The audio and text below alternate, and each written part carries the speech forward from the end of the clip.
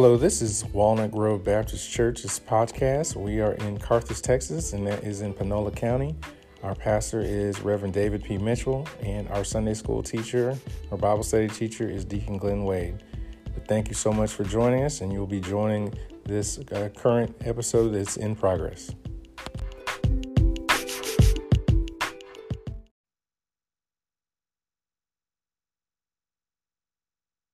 Our Father, which art in heaven, we so humbly come before you this evening, asking your blessing upon this meeting, Lord, knowing that you say you never leave us or forsake us.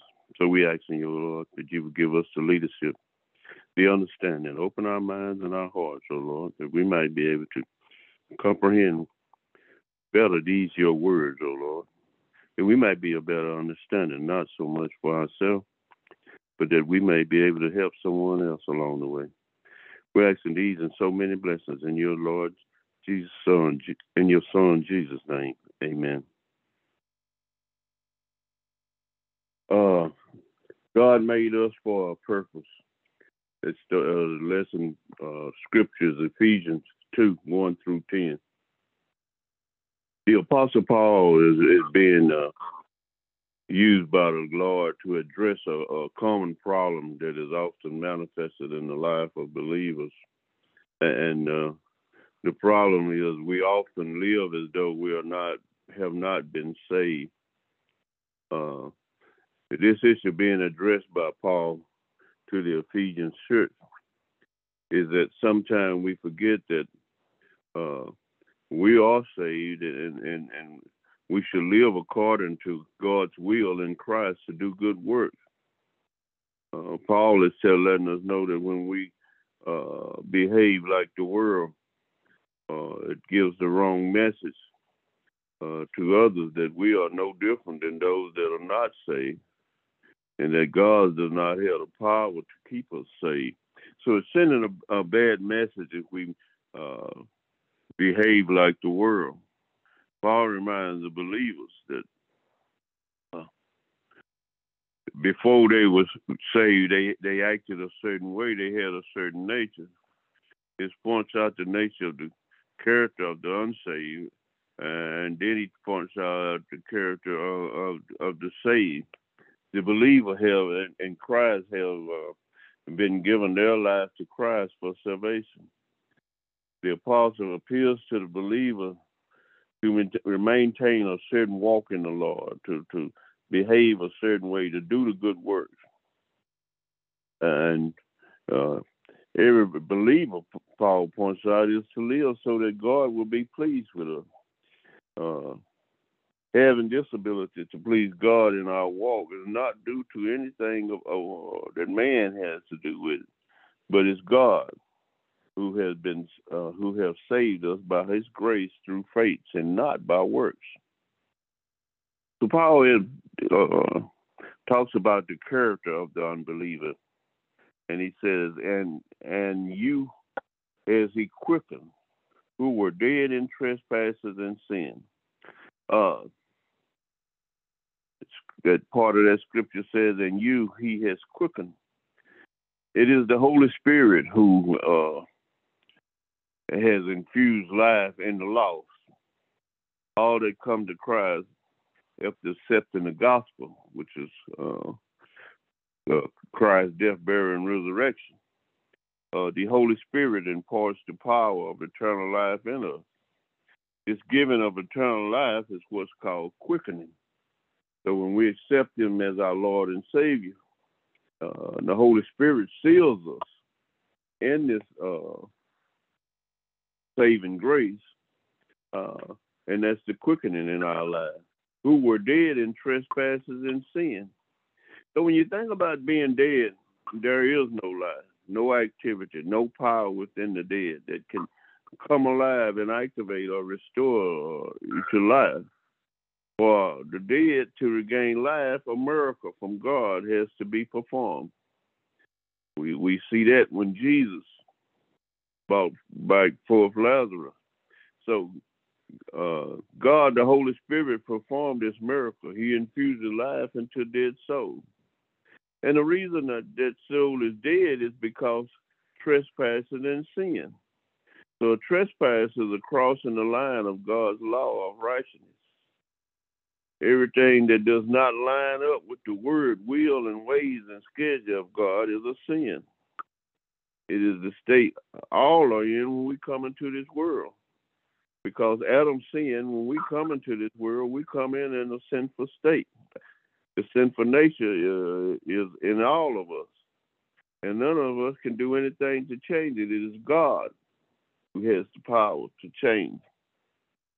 Wherein in past we walked according to the course of this world, according to the prince of the air, and the prince that now worketh in the children of disobedience. Wherein time we walked according to the course of this world. What he's saying is, man before he was converted is a sinful being. His nature is carnal, just as sinful. And a sinful nature can only produce more sinful products or deeds. So there is no righteous nature in us. So all that we were, or all that we are in our sinful nature, is about us being a sinful person, according to the prince of the air. So Satan, we now know, is the prince of the power of the air. He is the influence upon the unsaved. So in this state, the unsaved believer does what Satan demands, and what Satan said is right is should be done. So if you are in that state where before God quickened us, you were in a state of sinfulness. The spirit that now worketh in the children of disobedience, and that work of the unsaved is a disobedience. They are incapable of being obedient to God without being converted. In other words, they have to be saved.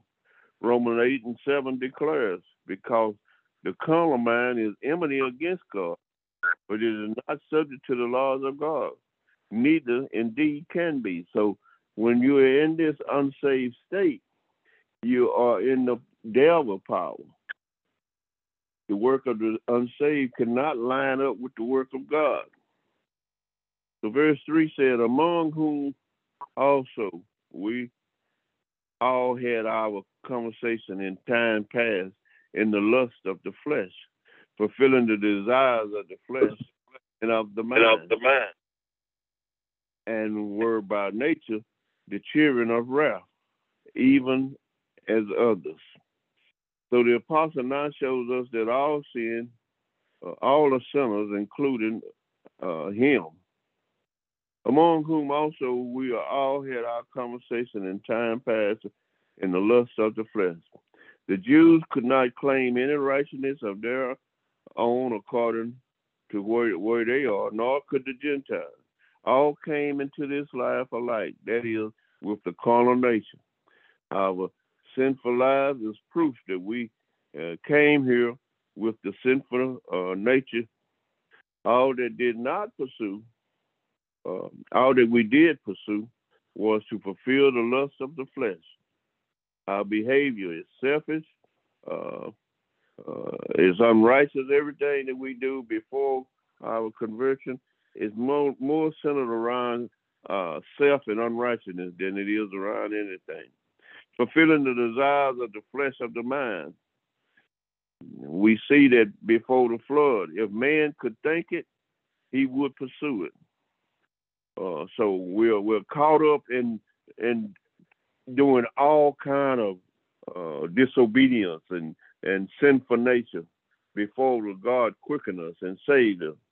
And we're by nature the children of wrath, even as others. Man always attempts to justify his conduct and behavior by reflecting poorly on others. The Jews talked about the Gentiles. The Jews believe that God did not have any dealing with the Gentiles, and Paul corrects them and lets them know that the Gentiles were in no worse state than they were, because salvation is for all. Verse 4 speaks of the fact that God alone converts sinners and bless us in Christ Jesus. But God, who is rich in mercy, for his great love, wherein we loved us. But God, that word "but God" is contraction. It's a conjunction. It's comparing the state that man was in before being saved with the explanation of their state after being saved. So it goes into saying, but God, and who is rich in mercy. God's mercy is what grants us in his judgment for us. We deserve death, but because of Christ, he extends mercy to us. Secondly, mercy is what God uses to eradicate the consequences of our sin. All sin has some consequences, but the mercy of God cleanses us from all unrighteousness. So by grace we are saved, and by his mercy we are cleansed of our all unrighteousness. The mercy eradicates the consequences of sin, and the richness of God's mercy is exhaustible. No matter how many times we come to the well, it is always water. It is unquenchable. We can never use up all God's mercy and grace. So for his great love, wherein he loved us, it is God's love that drives all of his actions. God so loved the world that he gave his only begotten Son, that whosoever believeth in him shall not perish but have everlasting life. To be a recipient of God's love is the greatest benefit and a blessing to believers. Even in his judgment, God's love is active. Wherein we were dead in sin, has quickened us together with Christ by grace to be saved. Even when we were dead in sin, God knew that lost man could never change his state. Man had to have God act on his behalf if his life were to be changed. So if we're going to be changed, God has to act on us. Has quickened us together with Christ. By grace, we are saved. Changing sinners to saints is predicated upon our faith in Christ. God's grace is not a blank ticket we can use without Christ. God is making his changing power accessible to all who place their faith in the saving grace of Christ on the cross at Calvary. So what God did on the cross at Calvary, when we accept that, God's saving grace is embedded in us. The source of God's changing power is his grace. We are saved by grace and not of works. And has raised us up together and made us sit together in heavenly places in Christ Jesus. And has raised us up together. Be we Jews or Gentiles, we are raised together in Christ. Raised up is speaking of granting salvation to the believer. So when we granted salvation, we are raised up with Christ, as Christ was raised from the dead, and made to sit together in heavenly places in Jesus Christ. The finished work of God is granted to the believers in Christ. Heaven is our home. None of us have to work for a place in heaven. We become kingdom citizens when we place our faith in the Lord Jesus Christ. When we do good works, we're just doing what we're supposed to do because we've been saved by our faith in God and Christ. We become a new creature, and that new creature ought to behave like Christ behaved. And our works is about earning our heavenly crown, but it's not about getting to heaven because we're saved by grace and not by works. That in the ages to come, he might show his exceedingly riches of his grace and his kindness toward us through Jesus Christ. That in the ages to come, he might show his exceedingly riches of his grace. Believers will come to know the extent of God's grace we have a portion of it when we see how he saved us now. But it is not all of God's grace and glory. We'll see more of it as we partake and become more familiar with him. And when we ascend to heaven, we'll really see how great God is. So the exceeding riches of his grace and his kindness toward us through Jesus Christ. So the key to that all believers has and will experience is the Lord Jesus Christ, the overflowing and the abundant grace of God as seen in our Savior, in our salvation, forgiveness of our sins, the recipient of divine love, joy, goodness. All these all found in the Lord Jesus Christ. The kindness and gentleness of God and interacting with his chosen people, the behavior and conduct of a loving Father. So God is shedding all his grace on us. Verse 8 says, by grace ye are saved through faith, and that not of yourself, it is a gift of God. For by grace you are saved through faith. There is no salvation without our saving faith in the death of Christ on the cross. When we accept the gospel, which is the sum total of the work of Christ, and for clearing our salvation, God grants salvation to us. And not of ourselves, it is a gift of God. So it lets us know salvation, man has no part to do with it. It's a gift that God gives to us when we believe on the Lord Jesus Christ. When we work for earn something, but a gift is something that is given to you not because of your work. It is a gift. So God gave us the gift of salvation. Only thing we have to do is believe. So not of works, lest any man should boast. So when we work for something, we can boast about it. But if it was of works, not everyone could procure salvation. But God makes it available to everyone. So it's not of works. It is a gift of God. Least any man should boast. We can't boast about it. We can't go around and talk about how we saved ourselves, because we cannot save ourselves. God is the only one that can boast when he gave salvation to us by believing in Jesus Christ.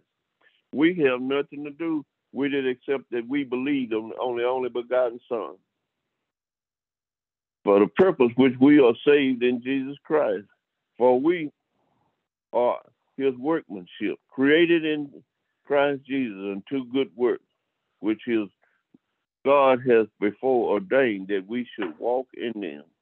For we are his workmanship. The believers is the handiwork of God. God saved us to make us a new creation, a new creature, created in Christ Jesus unto good works. The nature of Christ and the nature of the believer are to do good works. We are saved to do good works. This means that we are saved not of ourselves alone, but for the benefit of others, which God had before ordained that we should walk in them.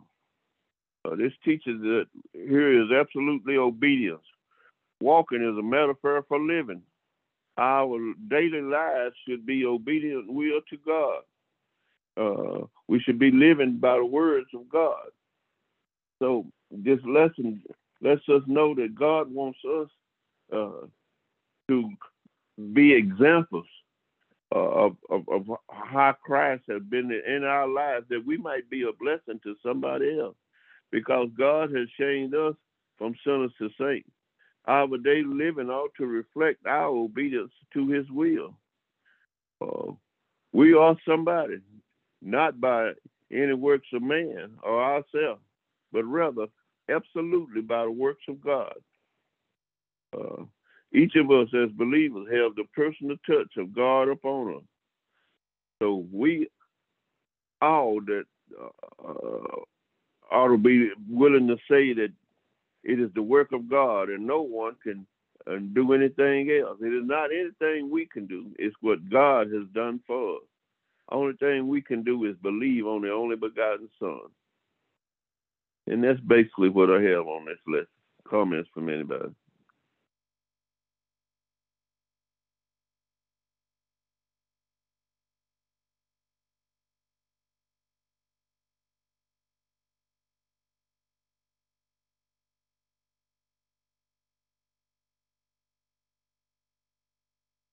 Yeah. No one. All right. I guess we'll call it a lesson.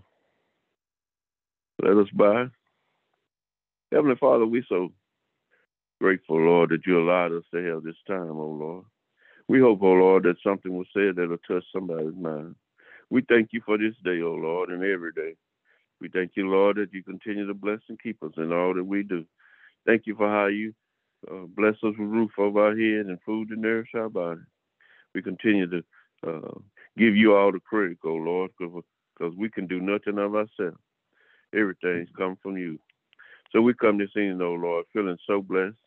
Asking, Lord, your continued protection, that you would guide, protect, and keep us in all that we do. These and so many blessings we ask in your name. Amen. Night. Good night. Good night. Good night. Amen. Good night.